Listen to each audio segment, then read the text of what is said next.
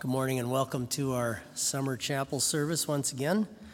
Please join me in the prayer for Wednesday morning. You'll find that on page 169 in the front portion of your hymnary. Page 169. Did you hear me?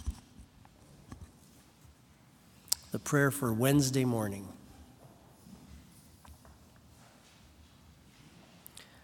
Unto you, O Heavenly Father, I direct my first thoughts and lift up my heart in prayer, that I may live and walk in you alone. Be my fortress this day, as you have been my protection through this night, for which I thank you with my whole heart. Watch this day also over my soul and my members. May I also turn to you in true penitence. Cleanse me from all wickedness and uncleanness. May I walk in your fear in the name of Jesus Christ, your Son, and trusting in his precious merits, I give myself to you altogether with all that you have bestowed upon me. Bless me in him with whatever pleases you. Grant me wisdom and strength to perform the duties of the calling in which you have placed me. May your holy angels accompany me and mine in all our ways, and help us to walk together in love in the narrow path which leads to your heaven. To this end, help us by your Holy Spirit through Jesus Christ our Lord. Amen.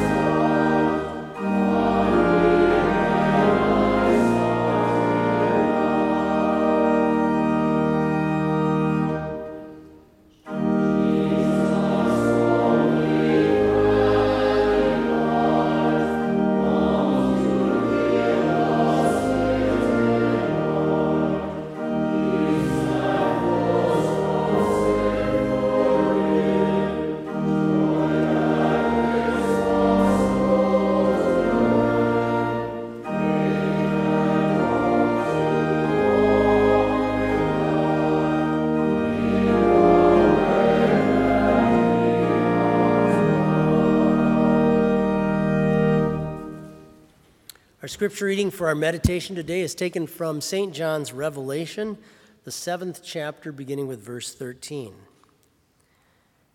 Then one of the elders answered, saying to me, "Who are these arrayed in white robes, and where did they come from?"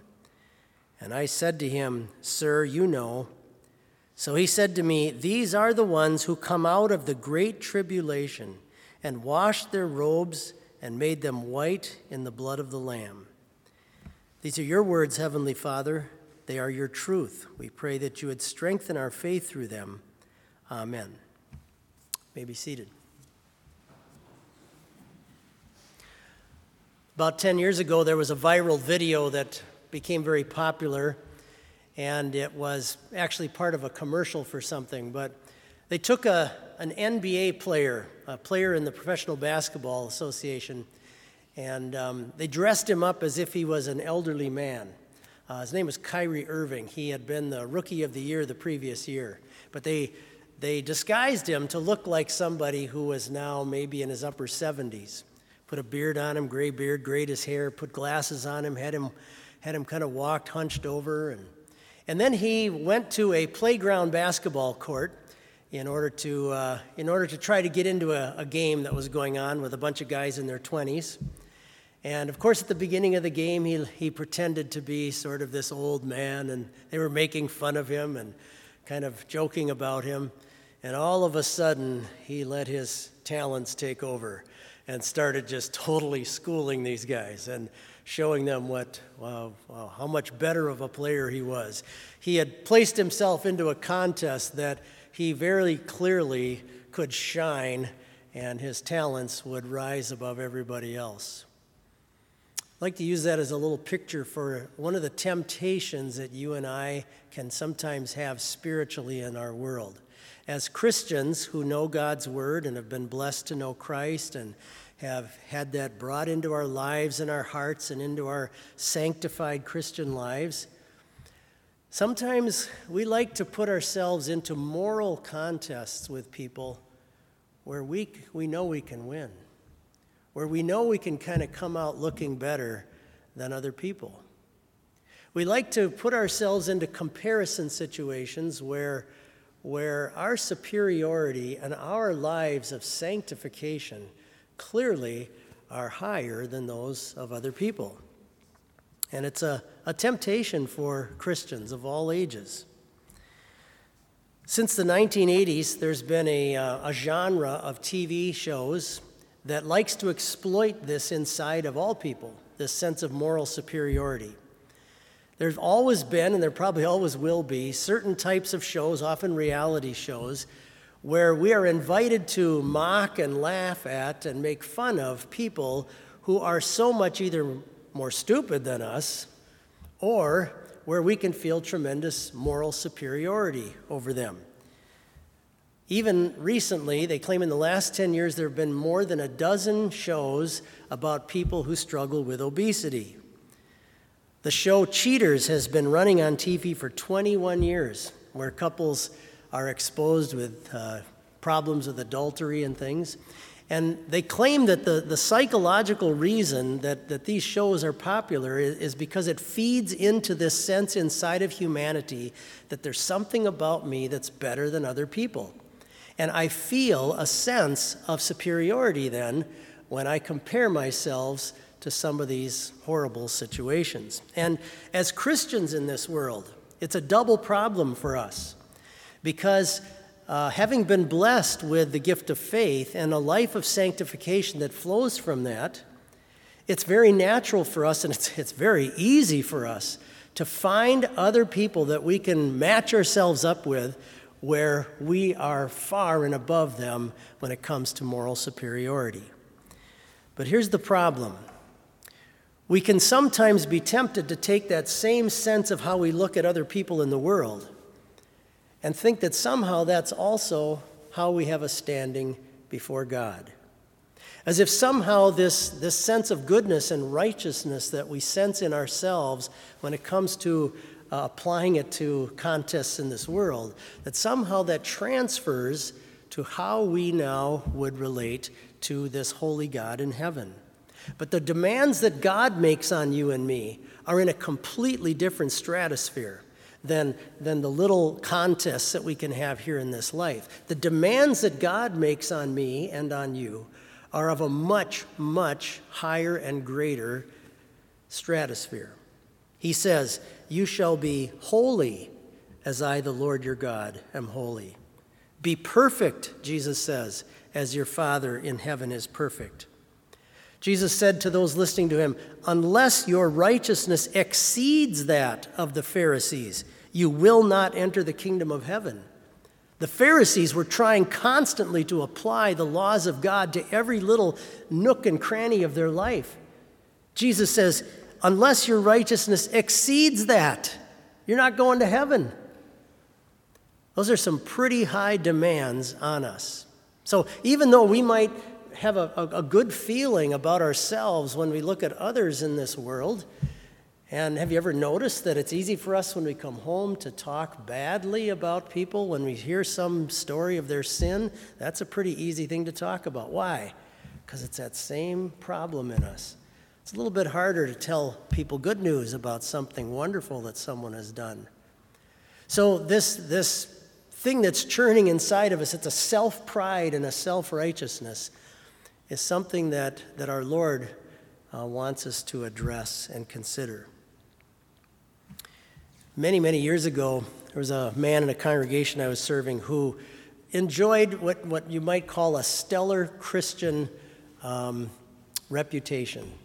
Was just thought of as one of the most wonderful Christian people. And the people that knew him just always spoke so highly of him.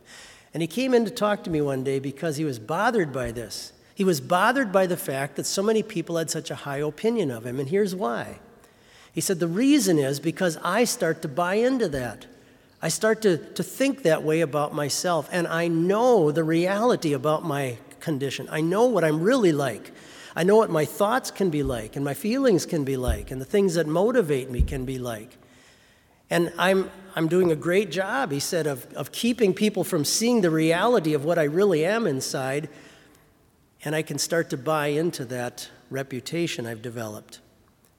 The Bible comes to us and looks at you and me, no matter how great we are, and says, all our righteousness is as filthy rags.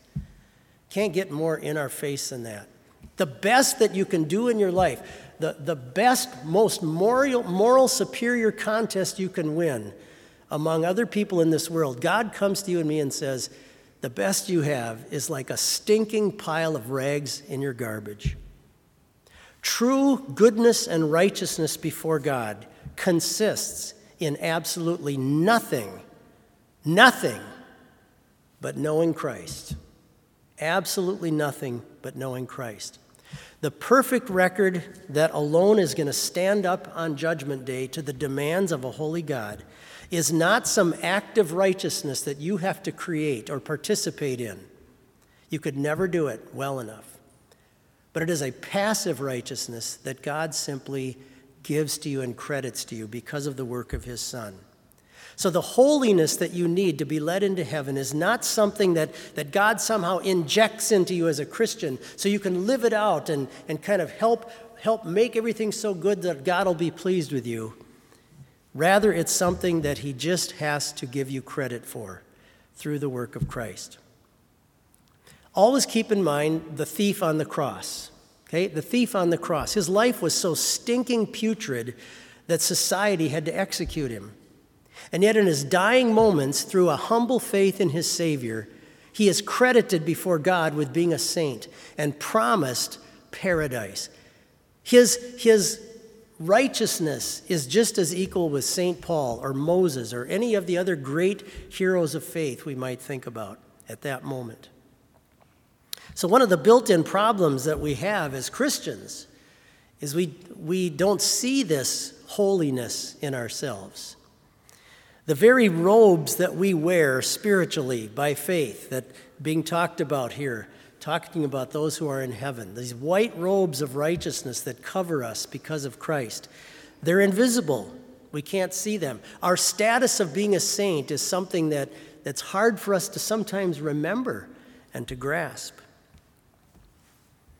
Back in 2012, there were some children who were out playing under a bridge in Wyoming, and they found the dead body of a homeless man, and he was in his 30s.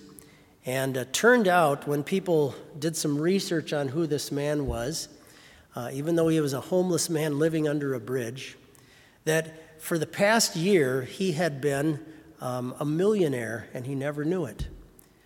A woman in New York City had died, and he was one of her heirs in her will, and he was worth $19 million, but he never knew about it. And I'm sure if you had interviewed him weeks before his death, he could never have described to you that he had that kind of financial status. By God's divine law, through the work of Christ, God has declared every one of you to be holy in his sight, to be as pure and holy and righteous as Jesus Christ himself. But we don't see that about ourselves. We don't feel that status because we know what's going on with ourselves. We know the sins that we struggle with. We know what our lives are like. We know the problems that go through our minds and our hearts. But it doesn't change the fact that in the court of God, and ultimately, he's the only one that matters, in the court of the Almighty God, you are perfect. You are a saint.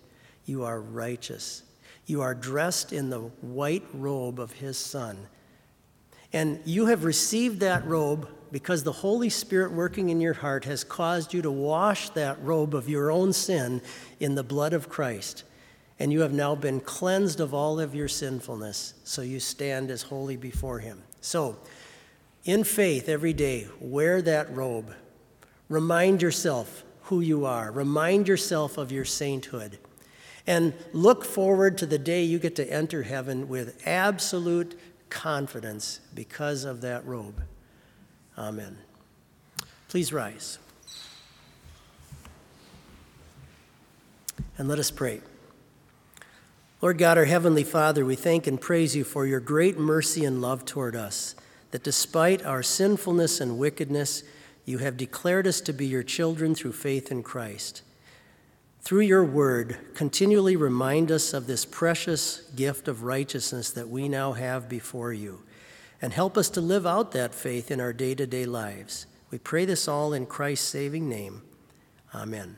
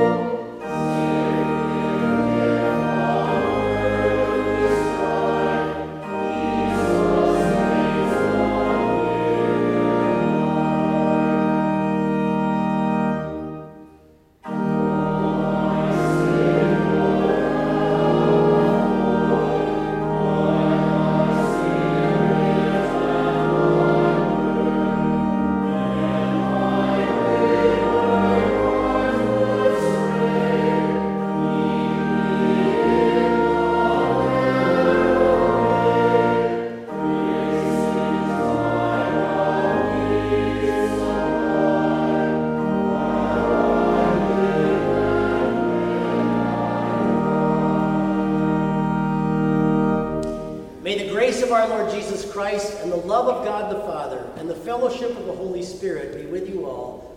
Go now in his peace. Amen.